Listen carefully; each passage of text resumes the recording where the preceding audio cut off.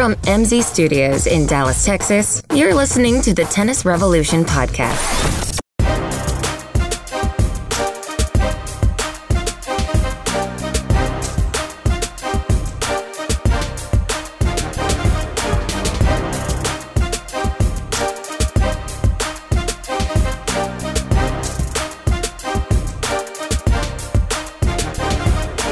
They say 2 times is coincidence, 3 times is a pattern. I don't want to know what you're talking about. Thanks to this dumb podcast, I have to record the second half of my Steelers game again. 2 weeks in a row. I'm going to get either You're this. Finally adopting the right lifestyle. It's absurd. Well, I'll tell you this. I don't even know why I did it because I checked on the way home last week. I checked. I knew you couldn't make it. I couldn't. There's no. And so then you didn't watch anything you had recorded. You just started right when you got home. Yep. Live. Yep. And then you sat through do it live. 30 minutes of commercials. That's what I said. I said, we'll do it live. Yeah, see, I haven't watched, like I said, I haven't watched commercials since 1998. Now, listen, I am certainly a fan of that. There's no question I'm a fan of that. But, yeah, I can't take I can't take the whole entire world knowing. Right. And well, and it's like today I was trying to get some stuff done when I was watching recording, and because there were no commercials, I never had a time to get up and do something. I was like, man, when am I going to get these things done? I don't want to get up during the game, but everything's the game. There's this button with 2 vertical lines called pause. Yeah, but I wanted to have some noise. It was like I wanted to have it in the background, but that didn't work. Well, I don't like it, and I'm going to try to do it tonight because it was a pretty good first half. Yeah, because you want to see the outcome if it's exciting. Back and forth. Yeah, I want to see how. But see, I look at it like this also. It's sort of, the ending is out there. Reality has already been decided. Right. And now I'm just a pawn in the game, being, brought along this ride. And what if it doesn't end well? I can't take that. Well, and what I do agree with is there's no substitute for watching it live, because when it's live, it's just like you feel like you're reacting the same as everybody else is. Right. And even if I watch something amazing a couple hours later, I'm like, I want to call someone. I'm like, wait, they saw it 3 hours. They don't want to talk about it anymore. They're on the next thing. Right.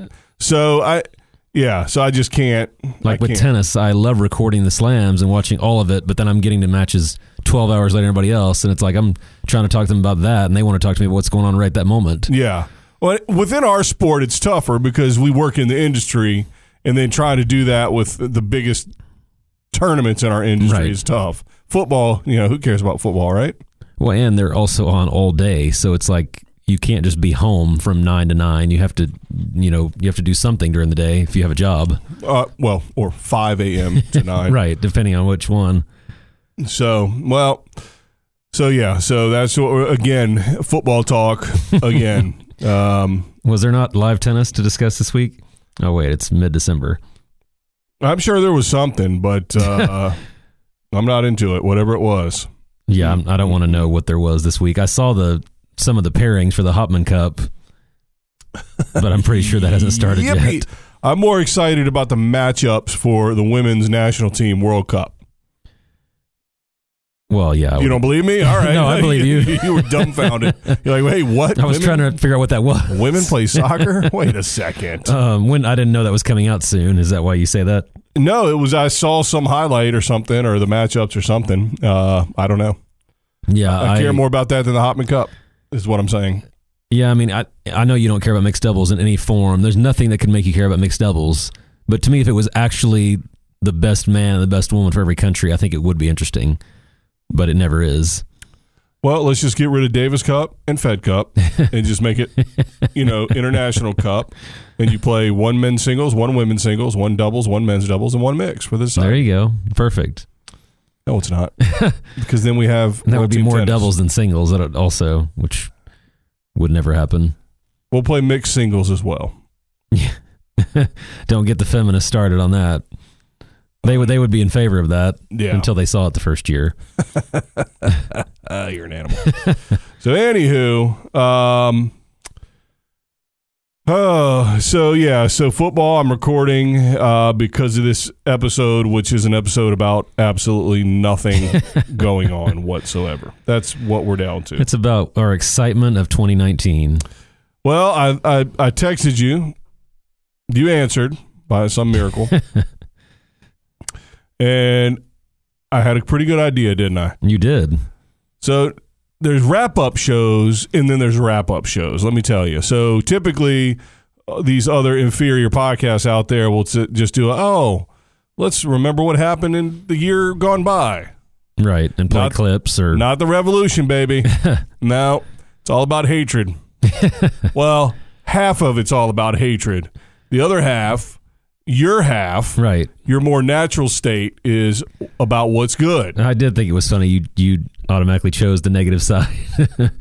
So that was perfect because I'm always positive. Well, I just wanted to do less work. I knew it was going to be easy for me to find things. So what we decided is let's talk about things that you liked about the season and that I didn't like, right, or you loved and I hated. Yeah. Depending on how extreme.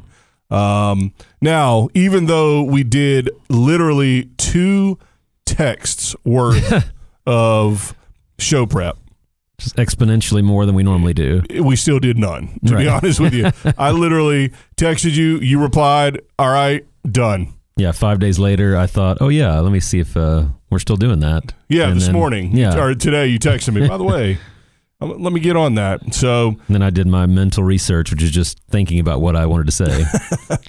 So what I may even try to do is counter your like with some hatred on that. Yeah, of course. That's what I figured it would be. Yeah, and then you counterpoint. Counter my hatred with, whatever. So all right, hit me. I'm starting. Yeah, why not? You're smarter than me.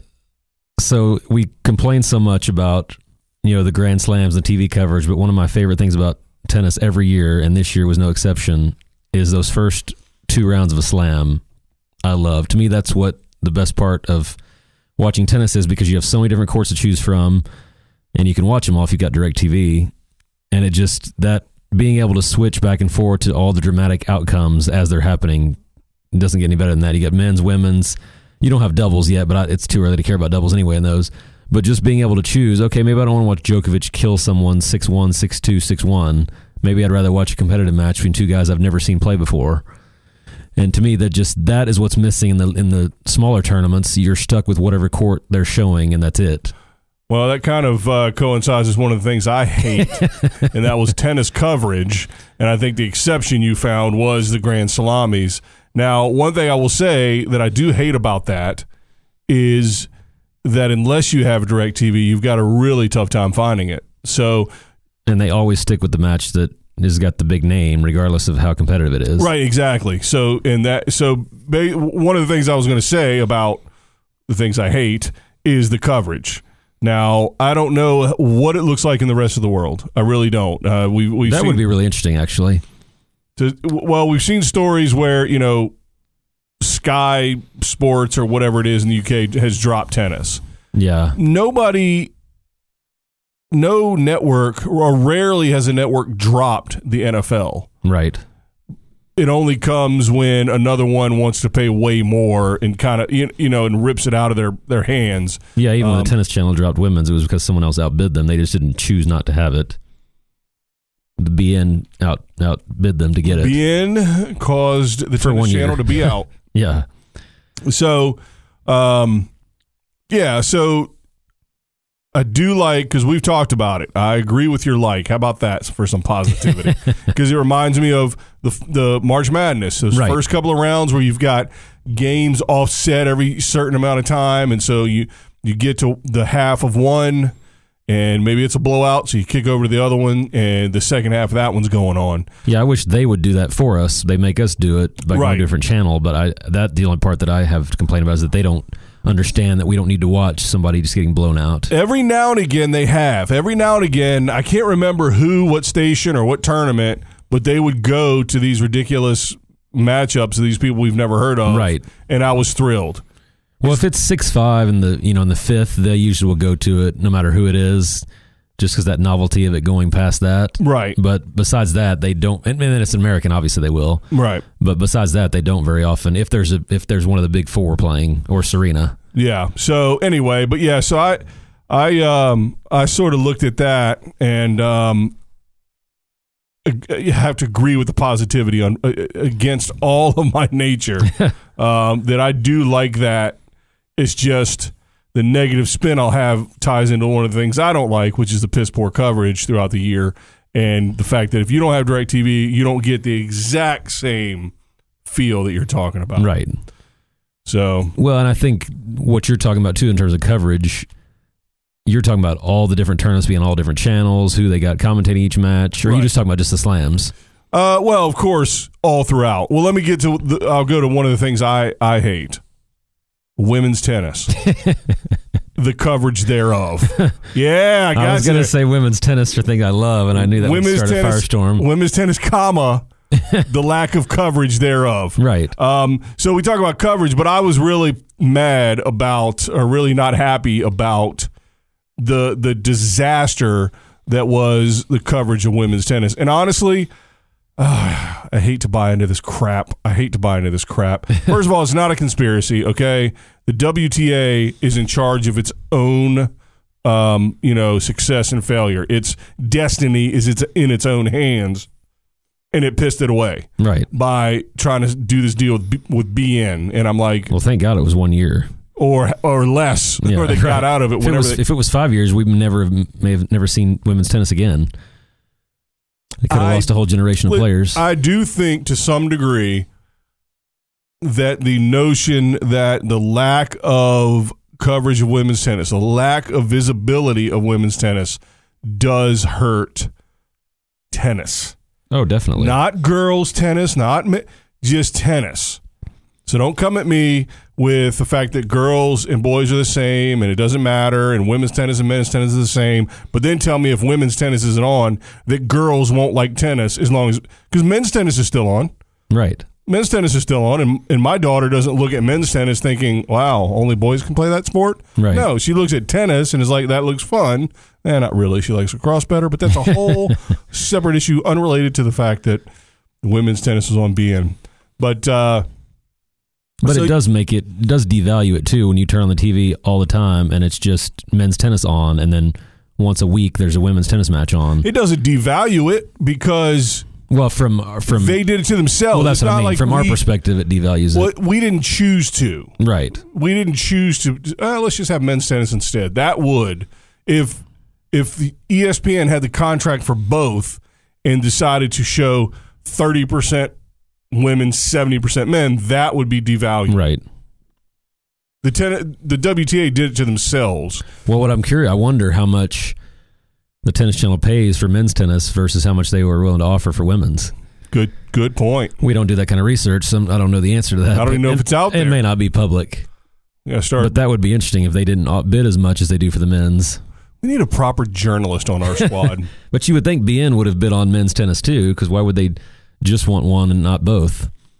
Great point. So Tennis Channel obviously was able to keep men's, unless they got separate contracts too, so maybe theirs is going longer. Good point. So, all right, back to you. Well, that leads into one of my positives, which you're not going to be shocked by this. And one of my positives was having the Tennis Channel. And what I say by that is, we don't like the Tennis Channel's coverage. We don't like the way they run a lot of programs. But what I've started using the Tennis Channel is anytime I'm home doing something besides watching TV, I have the Tennis Channel on. And then no matter what's going on, I feel like I'm kind of in the loop with everything, and I can just sit down and watch 15, 20 minutes of whatever it is and get my tennis fix for the day. Yeah. And obviously 10 years ago, you couldn't do that. You just were at the mercy of whenever it was on, ESPN2 or Fox Southwest or some random channel.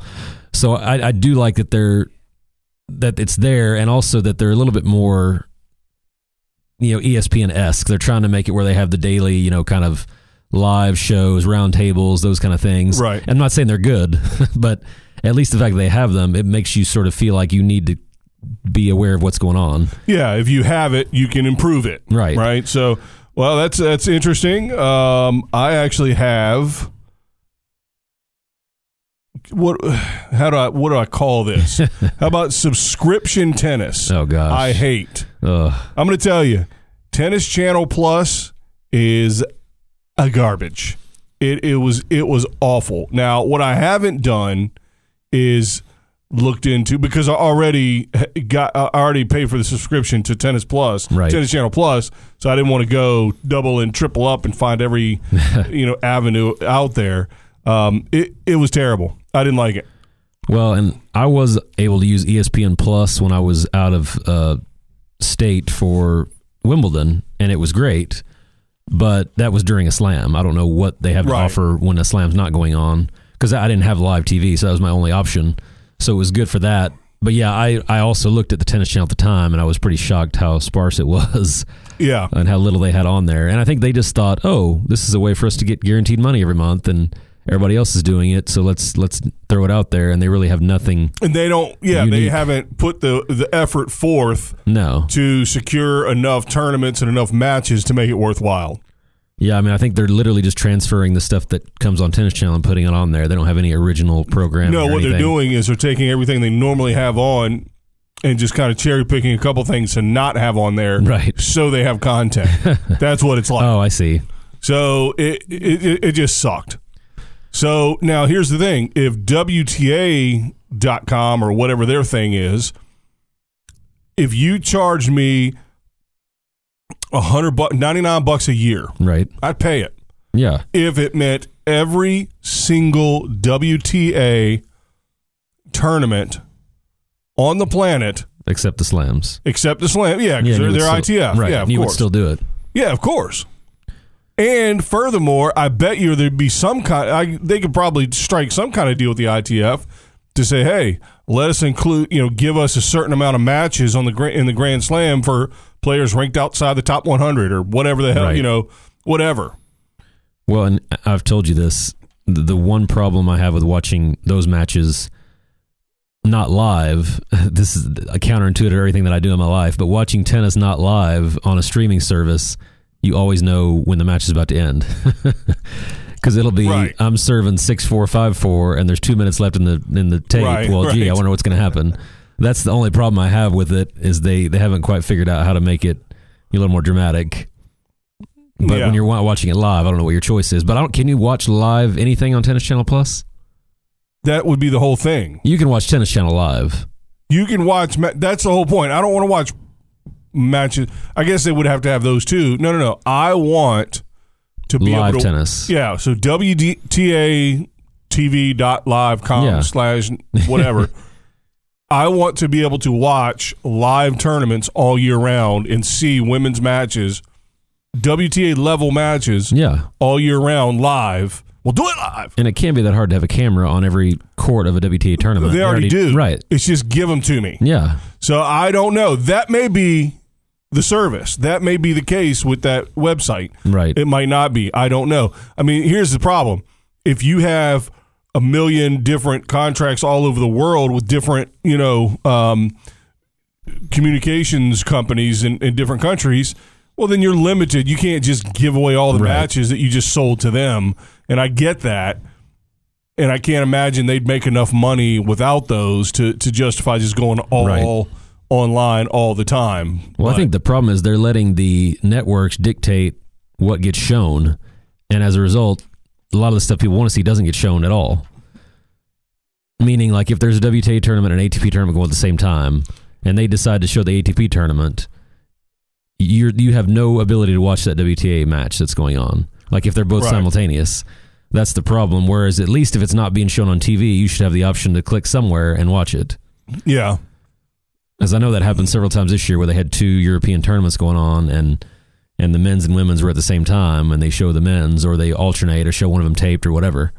Yeah, and again, there's got to be a million moving parts with all these contracts and all the different providers around the world, because it's obviously we're talking about an international sport, but something's got to be done. I would even buy tournaments. So if somebody didn't want to show, hey, sell me the tournament for the lowest level. And I'm talking even, give me a package that includes the 80K. Right. The USTA Pro Circuit. Yeah. That's part of the WTA. Give me the 80K where we're seeing Danielle Collins a week before she gets into the U.S. Open, that kind of thing, whatever. Well, and think about, this isn't a huge market, but think about the market in, rising players, coaches, tennis centers, that kind of thing. I mean, that could be utilized, that's got to be some sales there, just having that ability instead of watching the same match, over and over with the same two players. Yeah, to me, I do think with the proper education. So they would have to have good commentators that understood what we're watching these tournaments for. But you could have the lowest package, which would include all pro circuit and all,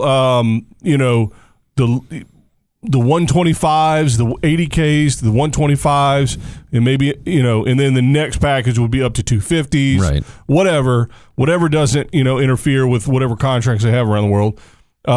Just make that the base package.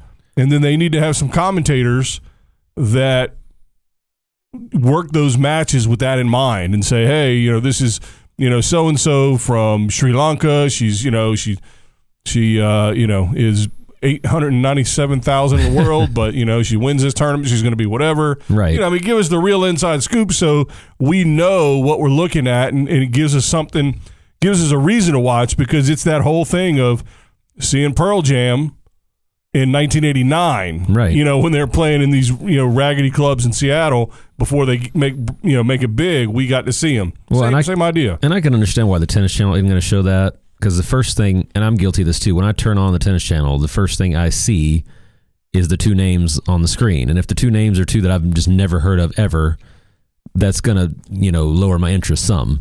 Now, I might still watch and just see, what the circumstance is or what it is. But I can understand that broad appeal maybe isn't there for that. But give us the option. Well, but if you turned it on and there were little blurbs at the bottom saying this is so and so from little and like then VH1 pop up music. there you go. But then also the commentators did a good job of bringing you along, understanding they're commentating on a match that nobody but these two players' parents care about. Yeah, and work to make that part of the broadcast information, then I think it would be way better. Well, and I'll go one up on you on that. How about a college tennis package? Watch every Power 5 conference college match in this package. I don't know that. I mean, that's probably never going to happen, but it'd be nice to have that option too. You could structure it however you wanted. It's just a matter of having the cameras. Yeah. There's a whole other issue with that and scoring changes and stuff that I really talk about things I hate. Well, and that would be hard too. No ad scoring is the worst thing to ever happen to tennis. Why is that on your list? It should be.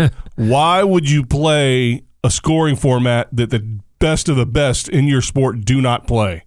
It's ridiculous. Anyway, on to what we're back to our podcast. Well, only because you brought that up. You heard the news this week.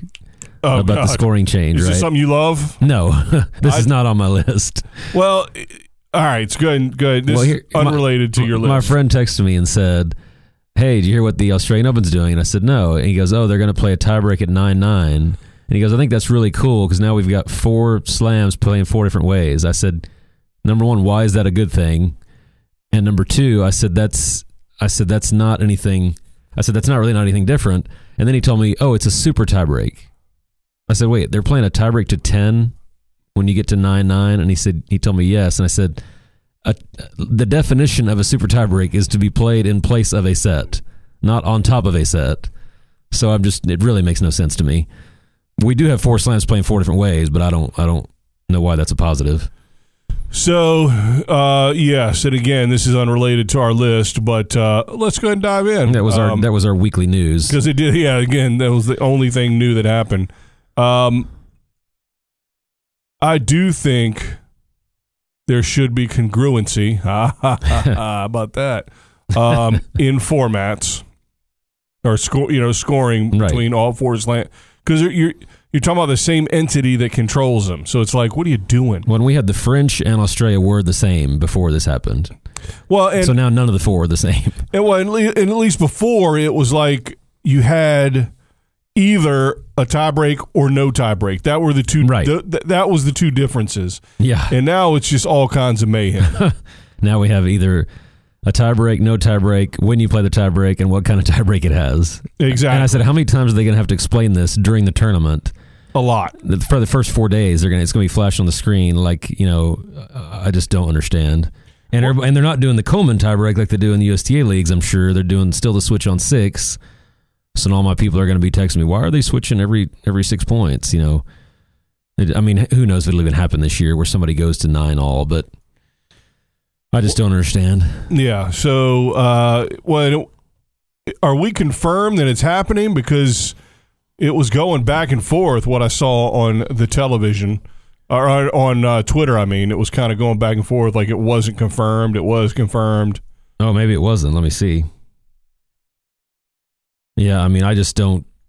The 10-point tiebreak, you've only ever used that in doubles, and all of a sudden you're going to pull it into a Grand Slam. Well, here's the thing. The benefit to the 10-point breaker, which is whoever gets to 10 first by 2, is it does add a little bit more time within the final game to decide a match or a set. You know what I'm saying? Yeah. But the bottom line is they all should play a 6-all tie break in the 5th set. And if you play 10-point, that's fine with me. Honestly, that doesn't bother me one bit. Yeah, this article in Sports Illustrated says the change could be implemented in 2019. I'm not sure what the deciding factor is and why we don't know yet. Well, 5 men's matches and 7 women's matches went beyond 6-6 last year in the 5th set.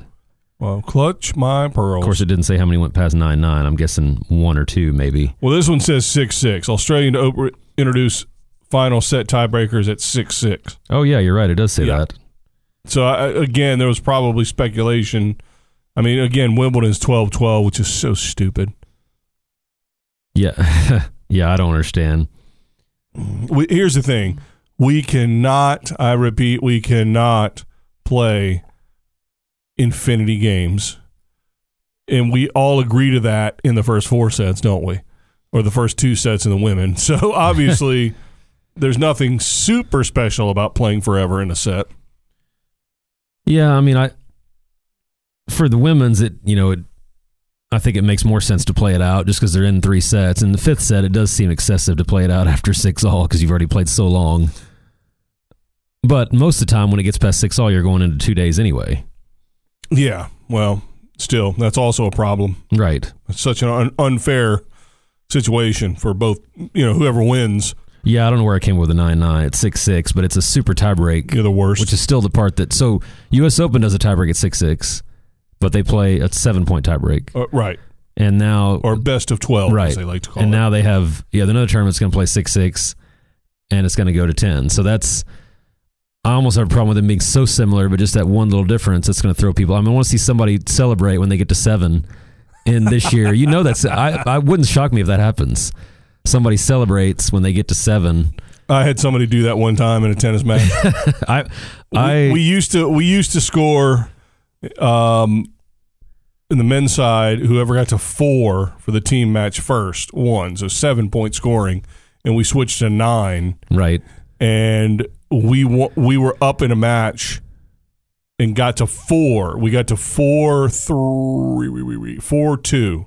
And they thought they were. And the guy done. that got to the 4 drops to his knees, raises it like he won Wimbledon.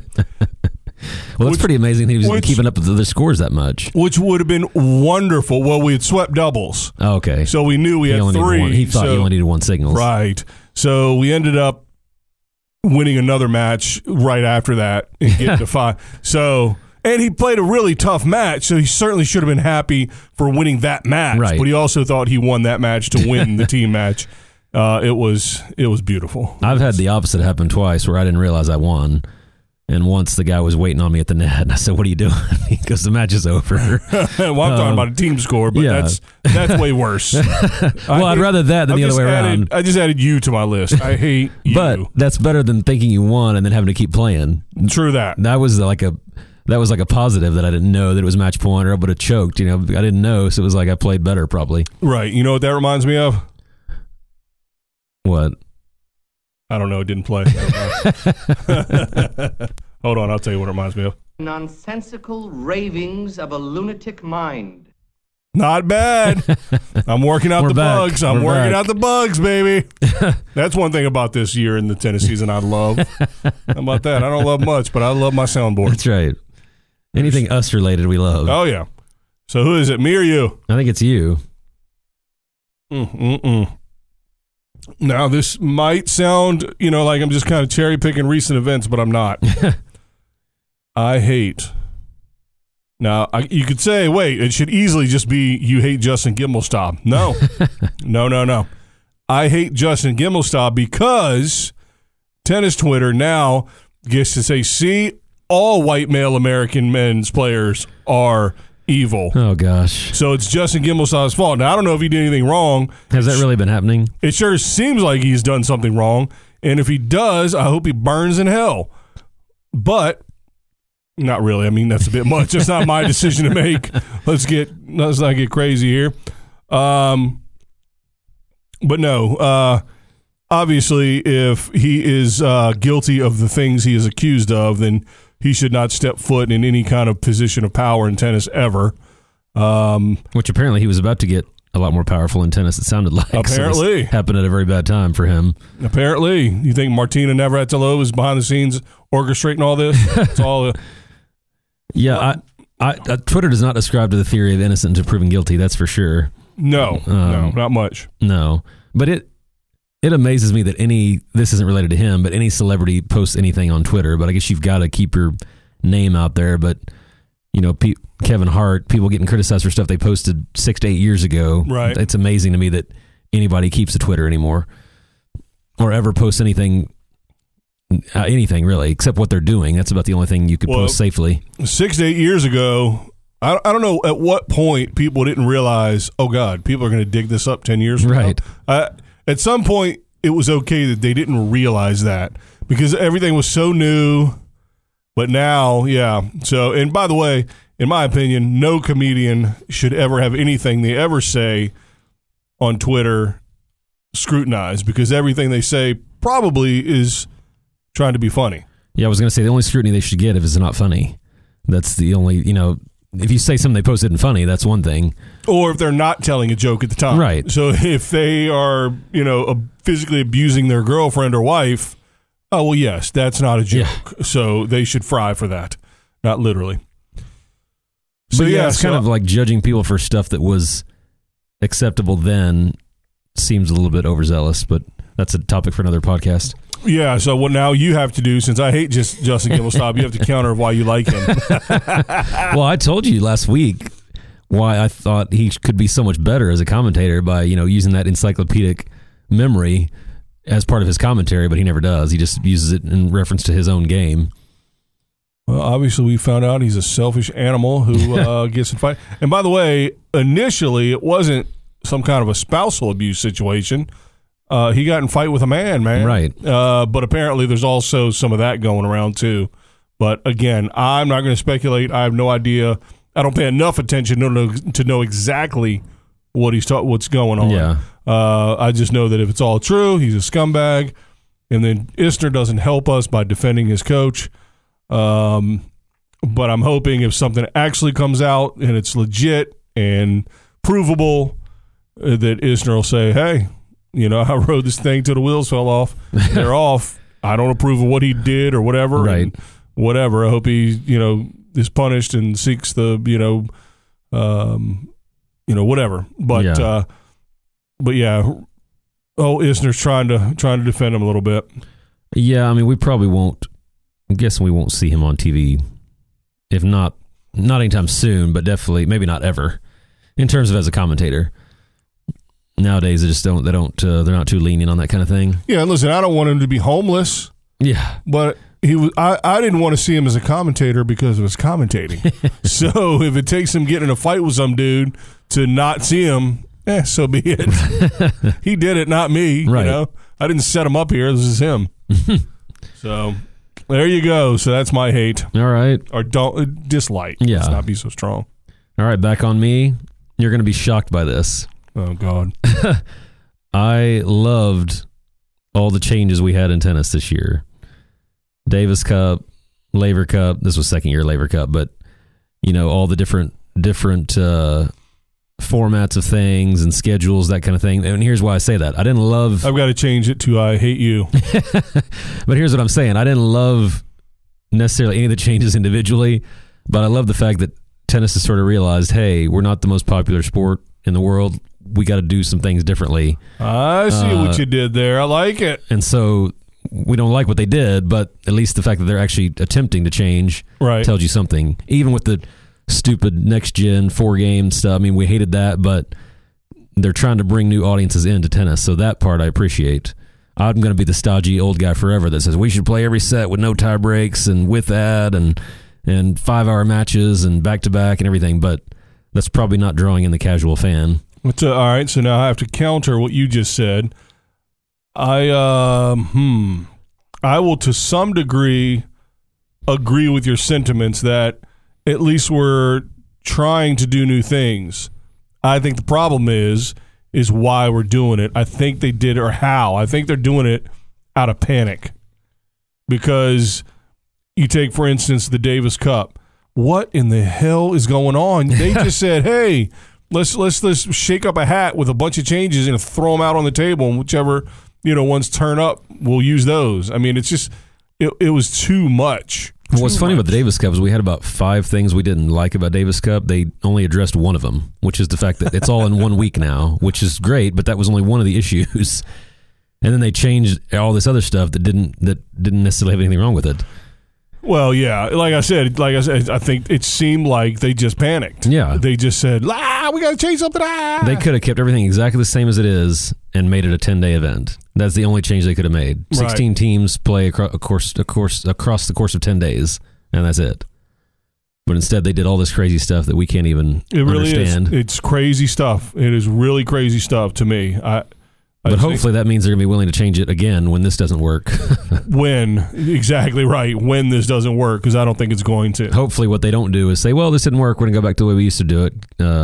Sorry. And then we're going to be stuck with that for 50 more years because no one's ever going to say, look what happened last time we changed it. We're going to do that again. Right. Maybe that's why they're doing it. The sabotage to make it not work. Great.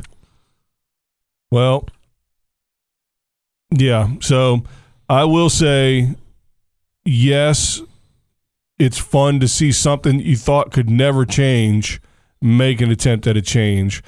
The problem is apparently we have idiots at the helm making those changes. Right. Because the bottom line is I think this has all to do with something else I hate, and that's Laver Cup. You heard me. Oh. I hate it. It is taking away from the and here's why you should hate it. Because we have this grand plan of how the season should go, how it should unfold, what sort of events and the structure. And what happens? Somebody who's got a lot of pop right now, a la the greatest player in the history of the world. And money. And he's basically trying to do a money grab while he can at the expense of the rest of tennis, because I don't think he cares in that regard. Well, it's hypocritical because even he skips numerous events because it's too hard on the schedule, I need to rest, I've got this and that, and then he adds in this event, right? That is as taxing, if not more taxing, than his other events, because he played, I think this year and last year, he played singles and doubles in the same day, which he never does in a normal tournament. So hate the Laver Cup is pretty strong. Well, and I watched it this week. They were showing it. Yeah, I saw it too. That's what made me think. And I bashed it this year, and I actually watched it, and it was entertaining when I was watching it. Well, of course it is. But so is a circus. But have you ever been backstage at how they treat the elephants? All right. So I get it. It's entertaining. You're talking about John Isner.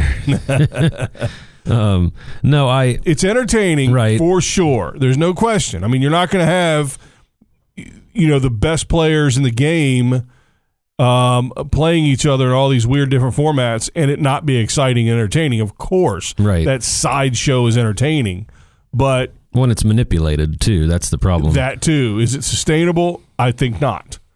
Well, I was thinking from watching it this year, they were one match away from having the last two matches mean nothing.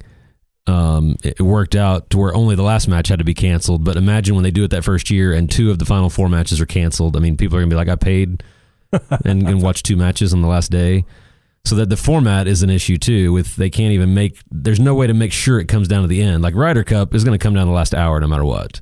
No matter how big of a lead somebody has, the way they structure the time, it's always going to be down to that last hour. Unless you're playing 2 courts at once, you can't do that in tennis. Right. Well, if the goal is to be the Ryder Cup of tennis, which is what they said, then, you know, here's the thing. I don't know how Ryder Cup started. I don't know how organic it was. I don't know. Well, it definitely started before there was 40 tournaments a year. Right.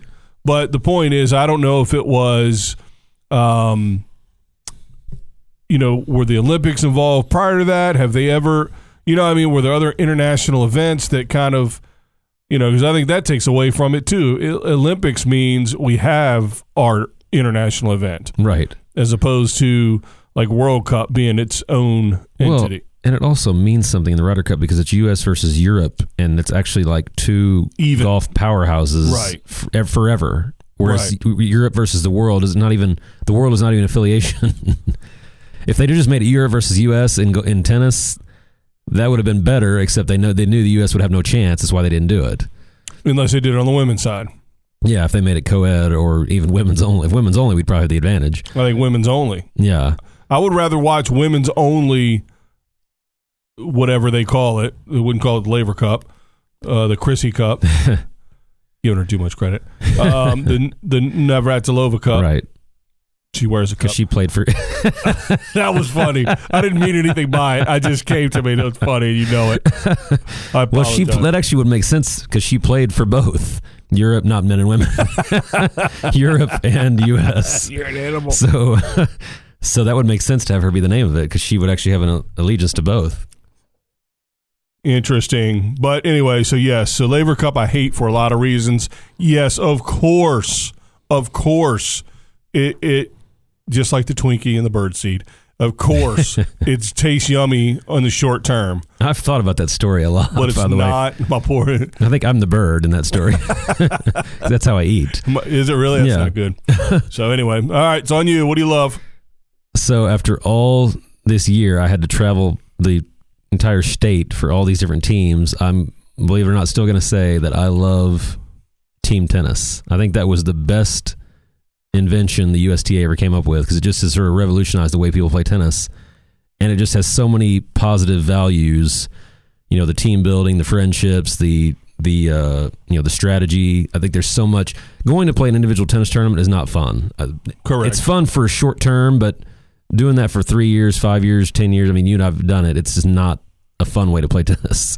It's a great form of exercise and challenging yourself and all that, but it's just not. But going to these team tennis events is a lot of fun, and it just creates these bonds that you're going to have for a long time. And I think that's the one thing the USTA has gotten right. And yeah, there's 100 problems with it, so I'm opening the door for you to counter. But but just having it as an alternative to playing tournaments to me is wonderful. Well, let me counter that when we come back.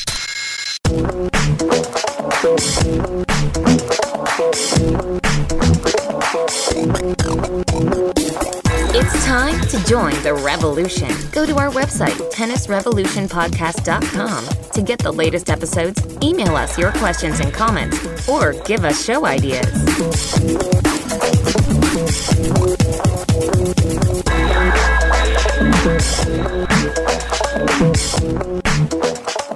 All right, we're back. Now, I've had a few minutes to think about your dumb idea here and tell you why you're an idiot. This one won't be hard to counter. No, actually, I've got nothing. I mean, I always say, so in college recruiting or tennis, it's not really like that sort of recruiting you think of when you think of like that movie Blue Chips or where you get on the road and you're going to see individual players at their high school games. Because tennis is, particularly in this country, is not set up like that. I want to ask you a recruiting question after you finish this, by the way. That's another thing I hate, your interruptions. So that's why I'm going to wait this time. So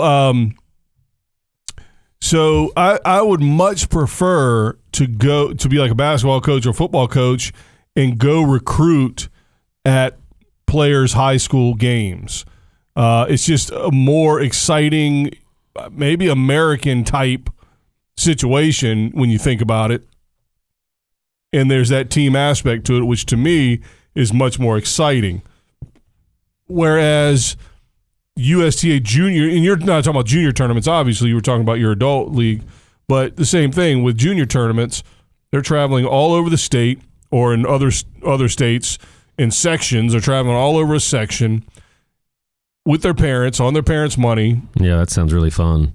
And sometimes, oftentimes, many times, some of them will go there, they'll play their first match, they'll lose, and then they play their first backdraw match, and they lose, and it's over. Right. And that was it. Well, and some of them probably hope that's the outcome because then they get to go home. And then you're by yourself. It's just a miserable, it's just not fun. Well, and if you're super like social and outgoing, you could make it enjoyable, but most tennis players are not that because they're in an individual sport sometimes for a reason. Because they didn't do well in team sports, so to go there and try to go up there and try to make friends with all these other people you're playing against is not usually the easiest thing to do. So I actually agree with the whole concept of what you're saying. Now the structure of it and all the rest of it, like you've talked about with going to nationals and that's a whole different thing. Every single level, and singles, doubles, and mix, and ages. Absolutely get the exact same experience throughout the season, right? Staying right within your USTA section. Yeah, we had as much fun in our Dallas team events as we did, going to Beaumont or Vegas or Houston or wherever. We didn't need to travel to get the great experiences. Most of the experiences we got traveling were, stuff we did outside of tennis. Right. It was the vacation aspect of it.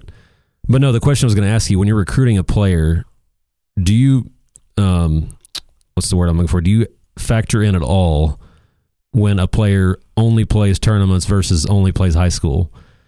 Obviously the skill level, but I mean, if you had two players that you thought were the same skill level, would it be a detracting factor that this kid forewent, team tennis to only play?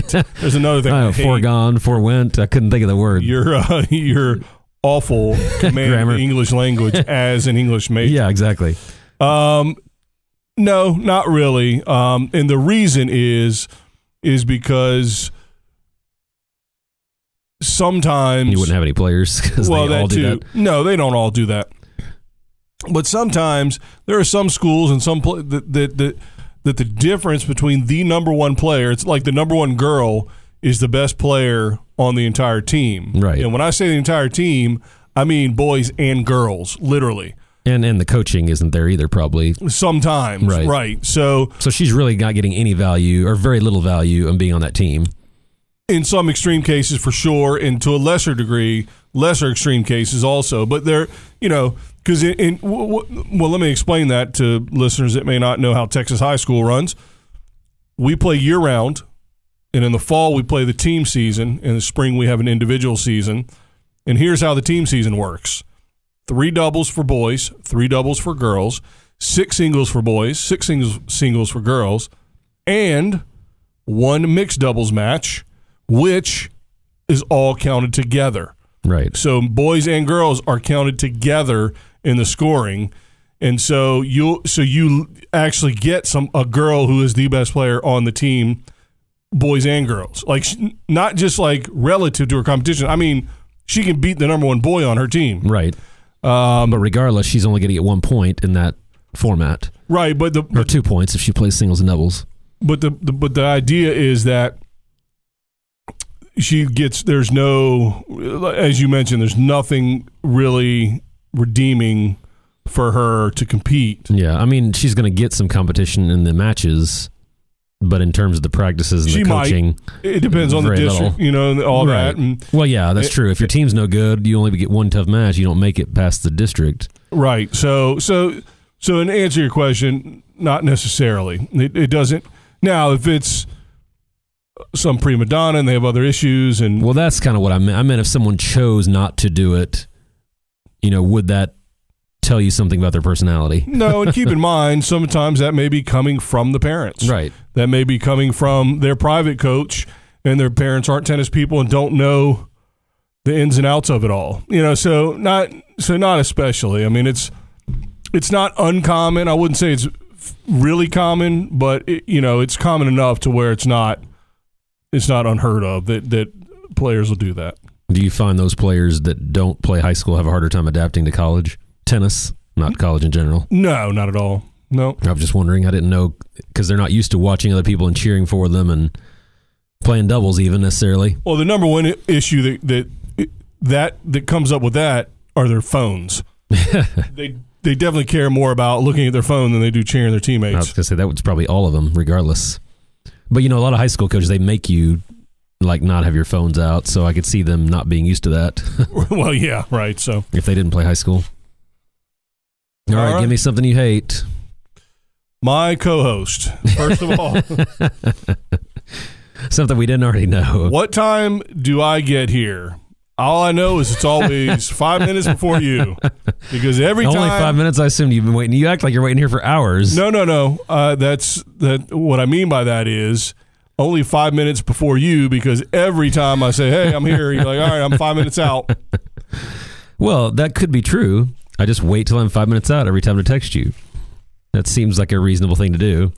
Yeah, why would you want me sitting around thinking, oh, he's almost here, and you can just wait and wait and make me wait and wait and wait, and then, all right. I didn't know you were so considerate. And this is going to make you feel so much better about this. I'm never late to anything except for this.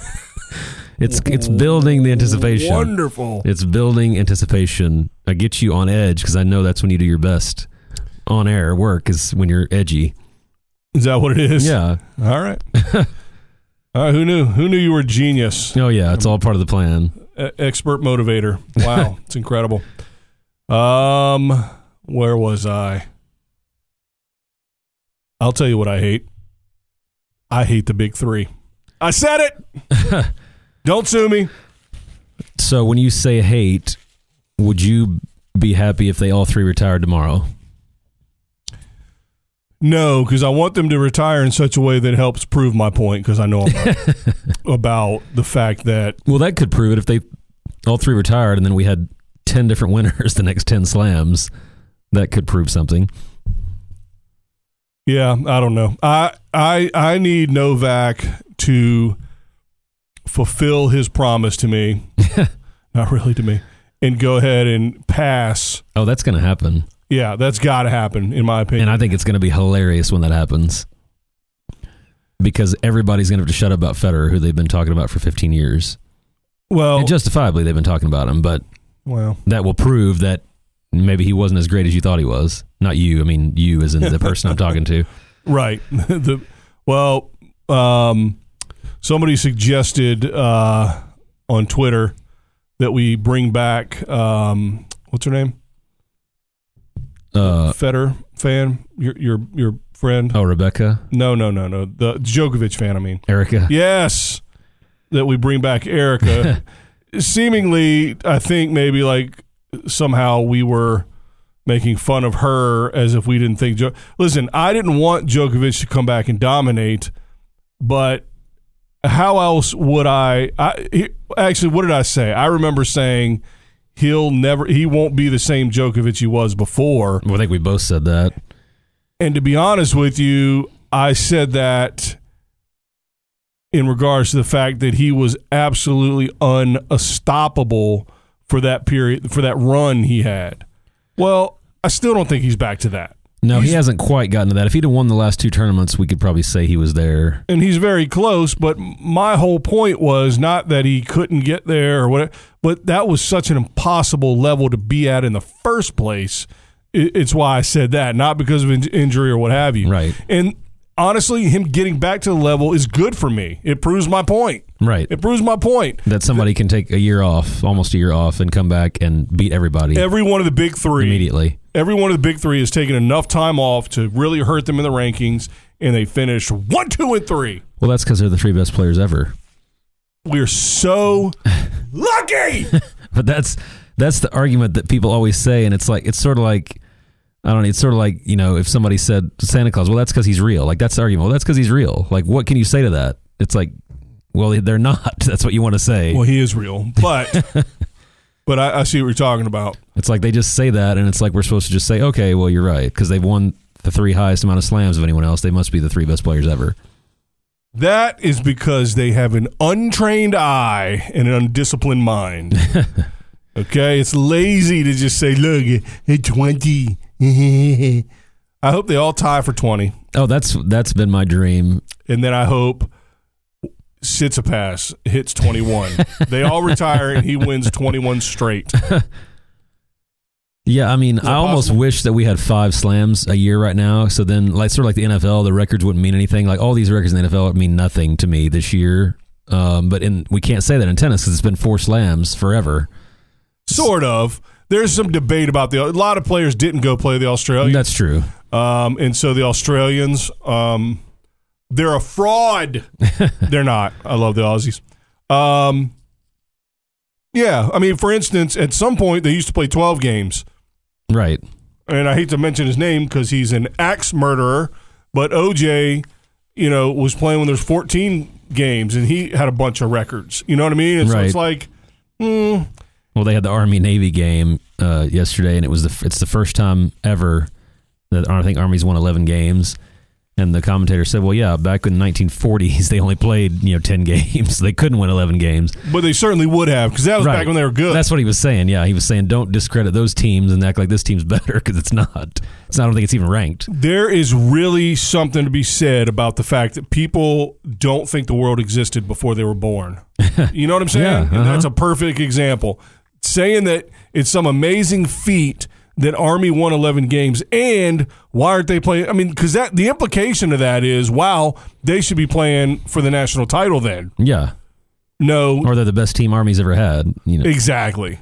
It's ridiculous. Well, and to me, quantity can never be the barometer for success or greatness. Like, I'm a big Cowboys fan. I loved Emmitt Smith, but no one ever says Emmitt Smith was the greatest running back ever, even though he has more yards than anyone ever. Are you kidding me?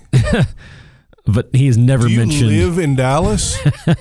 Even here, they don't say that. Yes, they do. Do they? I never hear that. Yeah. I hear Barry Sanders or Walter Payton or Jim Brown. Well, it's always either Jim Brown or Walter Payton over Emmitt, but not Barry Sanders over Emmitt. Well, just because he retired so young. Man, I wish you would have played on a real team.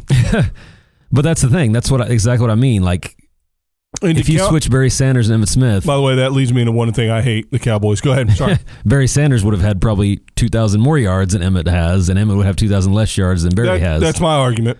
But Barry was right on his heels. With a terrible team. With an awful team. Yeah, that's again, just looking at numbers. That's why, that this argument is just like, oh, well, he won 20 slams. He must be the best ever.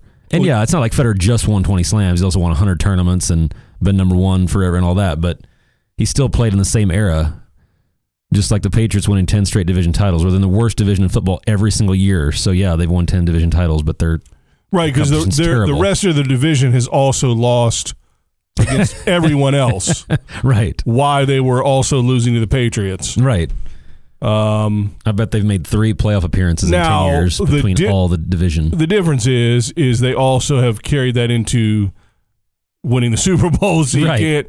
So it ends up being right. Yeah, but that stat to me doesn't mean anything. Right, but in and of itself, it's like LeBron going to 8 straight finals. He won't be making 9 straight this year when he's in the Western Conference. Mark that down. 8 straight in the East is a little different. Somebody's bitter. But anyway, I do have my last thing that I hate, or that I love. Love-hate relationship. Because I know you disagree with this.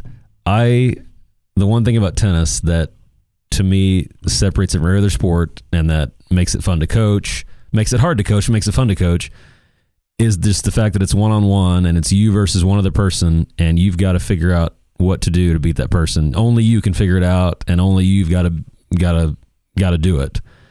So not only know how to do it and be able to do it. My reaction would have been a lot better if you would have just said on-court coaching is stupid because and everything. Then I would have said, what?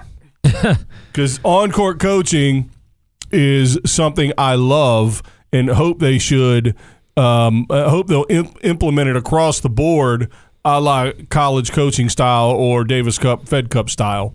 Well, and as a coach, I would love to have on-court coaching because I watch the players I'm coaching and I just want to pull my hair out. As a player, I love the one-on-one aspect. Not to say I wouldn't want to be coached, but I just think it's the mental challenge of what do I need to do to win this match. But I just think that what I'm saying I like about it is the fact that it is different than any other sport. There's no other sport that you can do that. Even Jared Goff got criticized for his coach basically telling him every little thing to do. His first year, they said, well, who even knows if he's that great? Sean McVay's telling him everything to do. Whole lot more to do in football than in tennis, I must say. Yeah. But yeah, if the person and the quarterback had to decide everything in football, it'd be impossible. But, although I guess they used to do it that way. But yeah, I just think that part of it to me is what makes it so challenging. And it also makes it so rewarding when you win. Like, let's say you're coaching me again, and you tell me to do something, Please, no. and I turn around my match and I come back and win. Well, great, but what sense of achievement do I have in that? That you were able to execute it. What are you talking about? The execution part is wonderful. But that's the physical. The hardest part. That's the hardest part. No, I wouldn't. I mean, it depends on what the advice is, obviously. Well, it's not like you are being told to do something that I've never done. No. It's not like you're being told to do something and then your opponent disappears because we figured it out. Right. Because guess what their coach gets to do? Counter. Right. So. But I mean, don't you think then? No, I don't. It becomes more about who has the best coach than who the best player is.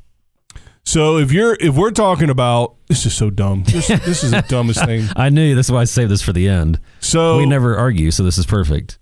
So if you are at the professional level and seemingly have all the tools at your disposal, I could somewhat understand your argument a bit more overall. And then on top of that, see, at the pro level, I'm okay with the coaching aspect. I'm talking about more at the recreational level, or the junior level. The problem is you mentioned doesn't that just mean who's got the better coach?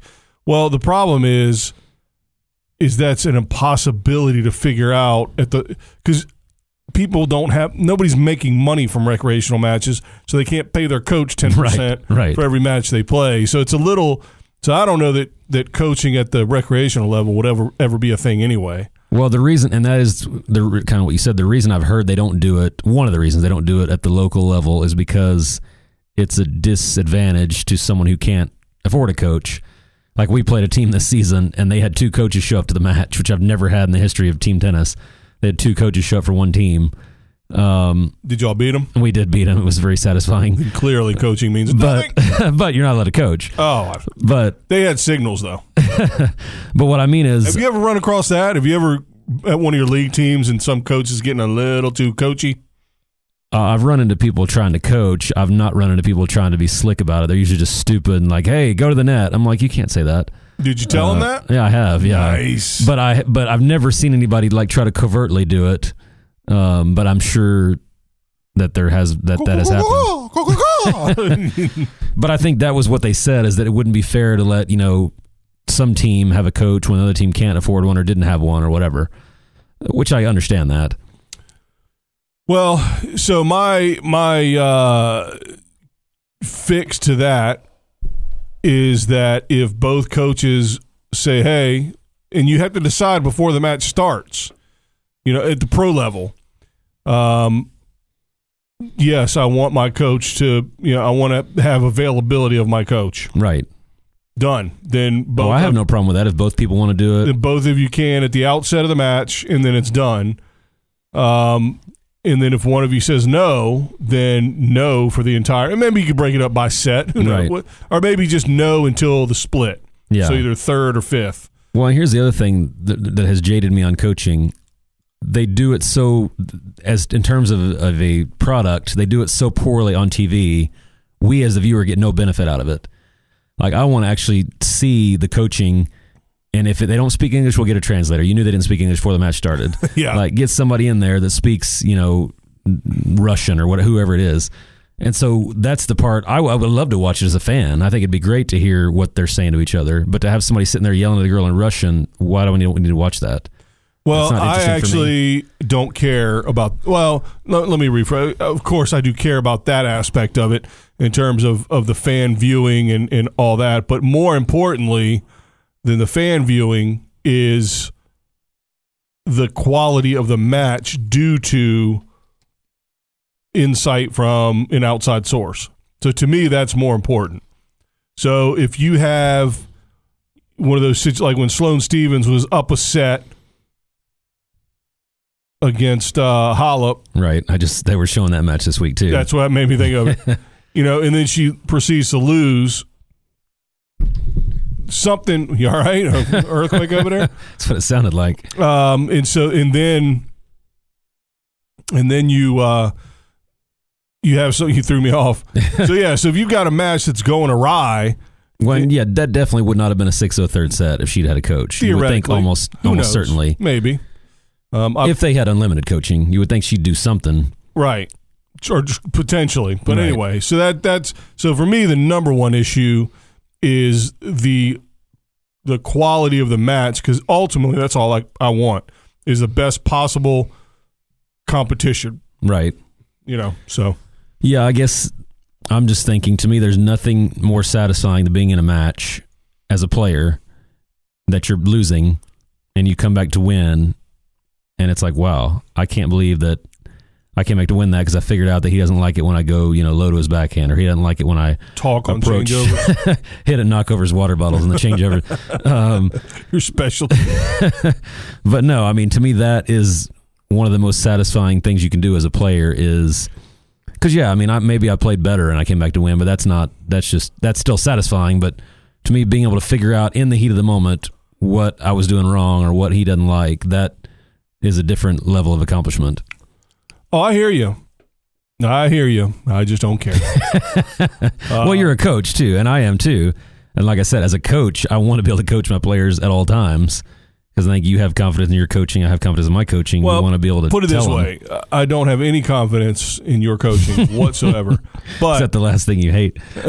Yeah. No, but college right now, we coach in college nonstop. Nobody is distraught about the state of the game in terms of that aspect of, nobody's getting to figure out problem solving on their own. I think that's such an overrated reason to not have coaching. It really drives me insane, and you are an idiot for bringing I knew it up. we wouldn't agree on this topic. Well, and you're not going to convince me this time, at least as of now. Here's all I have to say to that. Well, that didn't work at all. I thought there might be a clip coming. There was supposed to be, but nothing happened. What is wrong with the world? Mr. Madison will go first. Mr. Gordon, choose the topic. Well, that's too long. That didn't work. Was it Billy Madison? That is. I award you no points. Everybody in this room is dumber for having heard your answer, and may God have mercy on your soul. Something like that. Yes. Golly. Well, and I definitely agree with what you're saying about when the match ends and your pupil did the same thing wrong 20 times in a row. It would have been a much better match if you could have gone out after the third time and How about this? All right. How about no player in the history of the world gets to get coached ever? Give them a damn book. Say, learn tennis, learn strategy, and get out there and good luck. No coaching. You want to talk about accomplishment? How about that? Why don't you want to do that? Well, there'd be a totally different. Nobody cares. It's no different. The Big Four wouldn't exist. That'd be perfect for you. There'd be a whole different crew of. It'd be all the most athletic players. But I think that does. Don't you think that does play into a little bit of why tennis has that elitist reputation? Is that it's who can afford the most lessons or who can do the most? No, it's because we only let white people play it. I'm not kidding. Rich people, not just white people. You have to be rich too. Rich and white. I don't think so, buddy. Learn your history. Well, yeah, we didn't used to let anyone, but we used to not let anyone that wasn't rich play either. And we still don't in a lot of areas. Well, anyway, so I don't think, I just don't care about that aspect. Oh, it's a problem. So you don't get to one time in your entire month that you play, you maybe have an opportunity to try to figure out something by yourself. It's had nothing to do with it. 90% of matches are won by the player that plays better. Yes. Not based on some problem-solving mathematical. It's garbage. I need to figure out a better defense against that dumb idea so I can be more articulate. How many slams would Wawrinka have won without Magnus Norman? Well, he wasn't on the court with him, so. No, that's what I'm saying, though. His coaching supposedly made a huge difference in his game, so coaching has to make a difference relative to who your other coach, because he had a coach before that, too.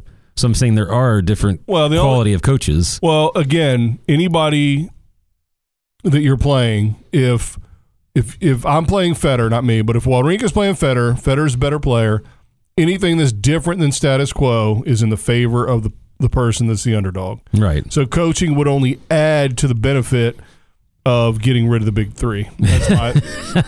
That's really what it boils down to. All this list, everything on it leads into that. All about. So, all right. Well, I think that was a fun exercise. It was. We actually argued, which was a rare occurrence. Yeah, because you agree with me most of the time. I do. Which is a smart move. Well, what do we got? Look, are you here next week? Are we I'm here forever. I'm here for the holidays. Me too. When all our weekends are non-holidays, so. Oh, that's perfect. But I don't think anything starts until after New Year. I think Hopman Cup starts maybe right after the New Year. What if I bought you the WTA Plus package or whatever? I thought there isn't one. There actually is one? No, there is one. Oh. I just don't try. No, do you not listen to me when I'm on this podcast? I thought you said you wish there was one. No. What I said was I bought the other first. Right. And therefore didn't want to have two packages. Oh, okay. And so the WTA does have something, but I don't know what it is and I don't know if I trust it. Right. To be comprehensive, and I don't want to buy a halfway package. Well, that's the thing. It's like I don't think they can have their own package that has stuff the Tennis Channel has, or why would the Tennis Channel pay them for that? Right. Well, that's exactly what I said about 8 minutes ago. But yeah, I don't know what that could have. Well, the Tennis Channel didn't have WTA this year, so maybe the WTA thing won't exist now that it's back on the Tennis Channel. Who knows? Who knows? But I'm going to look into that WTA package. Maybe somebody call in and tell me if it's any good. Yeah, it probably has about 20 subscribers in America. By the way, the most important thing to remember is that we do have a contest coming up. That's right. I want to give it a couple of weeks to let everybody know. Maybe it'll be a New Year's contest. I want to give as many people. We've been getting some Twitter followers added to the bunch. So what I'm going to do is I'm going to tweet out something, and I'll let you know when I tweet it out. And every person or Twitter handler, what do you call them? Every person with a Twitter follower. There you go. Every Twitter follower. If you retweet it, not how many times you retweet it, I can't keep up with all that. You just retweet it once, and hopefully it'll be retweeted to lots and lots of people. I know these materialistic mongrels, they're going to go for it get the free prize. Oh, you're the worst. You were absolutely the worst. So we have some decent amount of followers here, and hopefully this will increase the number. But so I'll send out a tweet that, hey, this is the one, and you will retweet, and everybody that retweets will have a chance to win whatever it is that I'm sending out. I'm going to send out a picture of the gift. I think it's going to be one of those drawstring bag deals. That's what I'm thinking about. I got to go down to my supplier person that sells those things and figure out what we can do. But something with our logo on it, maybe Corey's face. Well, you don't want to have a run on all the items, Yeah, we don't want to sell out too quickly, not be able to fulfill orders. No, we're not selling. This is just purely for a giveaway and to get more Twitter followers. So that's coming within the next month or so. I'm going to give it, till like right after the first of the year to try to get get more Twitter followers to make it worth everyone's while. You can't win, by the way. Well, then I'm not creating a Twitter. Because that was my only incentive to create one, and now you've taken it away. I will not give out this prize unless Corey creates a Twitter. So that's his way to get out of giving prizes. Every person out there who wants to win this thing, you cannot win it now because Corey is a maniac. So that's I blame him. I will give out his address at the end of my next tweet. And how will he ever know? He doesn't have That's Twitter. True. Good point. I don't want people going back to look at my tweets 10 years ago and I lose my job. You don't have any tweets 10 years ago. Well, I know, but 10 years from now. You're never going to tweet, ever. I guarantee it. But it would be nice for you to have one and add one more follower to our Twitterness. You're unbelievable. All right, so if you want to follow us on Twitter, it's at TennisRevPod, R-E-V, Rev, as in revolution, probably. TennisRevPod. Sign up or do whatever you do on that. And be looking for that that magical tweet coming out probably sometime after the first of the year, and then retweet it for a chance to win. I don't know what yet. Free lesson with Corey. Nope. Nobody would. Not one person would retweet. Not one. I don't think that's the case. I think we would get a couple, tens of people. All right. So now there is no special contest on Instagram. I must say, not one. But we do have sort of not a contest, but a goal, a fun activity, and that's to follow us on Instagram with the benefit of knowing you will never, ever receive a picture from us clogging up your Instagram. I don't know what more incentive you could need than that. Honestly, seriously. So we're up to 114, up one since last week. I mean, we only have to do this thing for like 64 million more weeks to be up where Kim Kardashian is. The sad truth is probably neither of our wives probably follow us on Instagram. That's depressing. That's great. You don't even have an Instagram, you dum-dum. No, my wife does. Oh. But she's not one of our followers. I mean, technically, both of these Instagrams are yours, too. That's true. Good point. Damn it. Why did I think of that? Because you certainly did not. Golly. All right. So anyway, if you want to follow us on Instagram, it's at Tennis Revolution Pod. At Tennis Revolution Pod. So we got crazy and spelled it all the way out. I think Tennis Rev Pod maybe wasn't available. I don't know. I'm not aware. You know, I created that previously and forgot. I can't hate you any more than I do right. Is that love-hate section over yet of the podcast? I got one more addendum. That's right. No, I already said that. So, yep. So follow us on Instagram for the benefit of never receiving a tweet, which is wonderful. You got anything else? I think Corey's Corner. The whole show was Corey's Corner. I was going to say, it was already. You did a great job today, man. Thank you. You were full of love today. I was Mr. Positive, as I always am. I love it. All right. Well, all I care about is this. More Twitter followers. I thought you were trying to play a clip again. I was waiting. No, I've given up. I've got to come in here and do some research with our producer. I don't know how to do anything. The defense is wrong. There we go. Yeah, see? Not be serious. I can be. Pause attraction. I really can be. And John McEnroe. Nice. I think he was saying that to her about her defense. All right. Anything else? That's it. Thank goodness. Follow us on all the things. Again, please spread the word. Please spread the word. It is up to you because we do nothing on our own behalf. Not because we don't want to, because we don't know how to. Although somebody gave me a great idea to create a channel on YouTube. There you go. It's been a disaster thus far. It's been a disaster.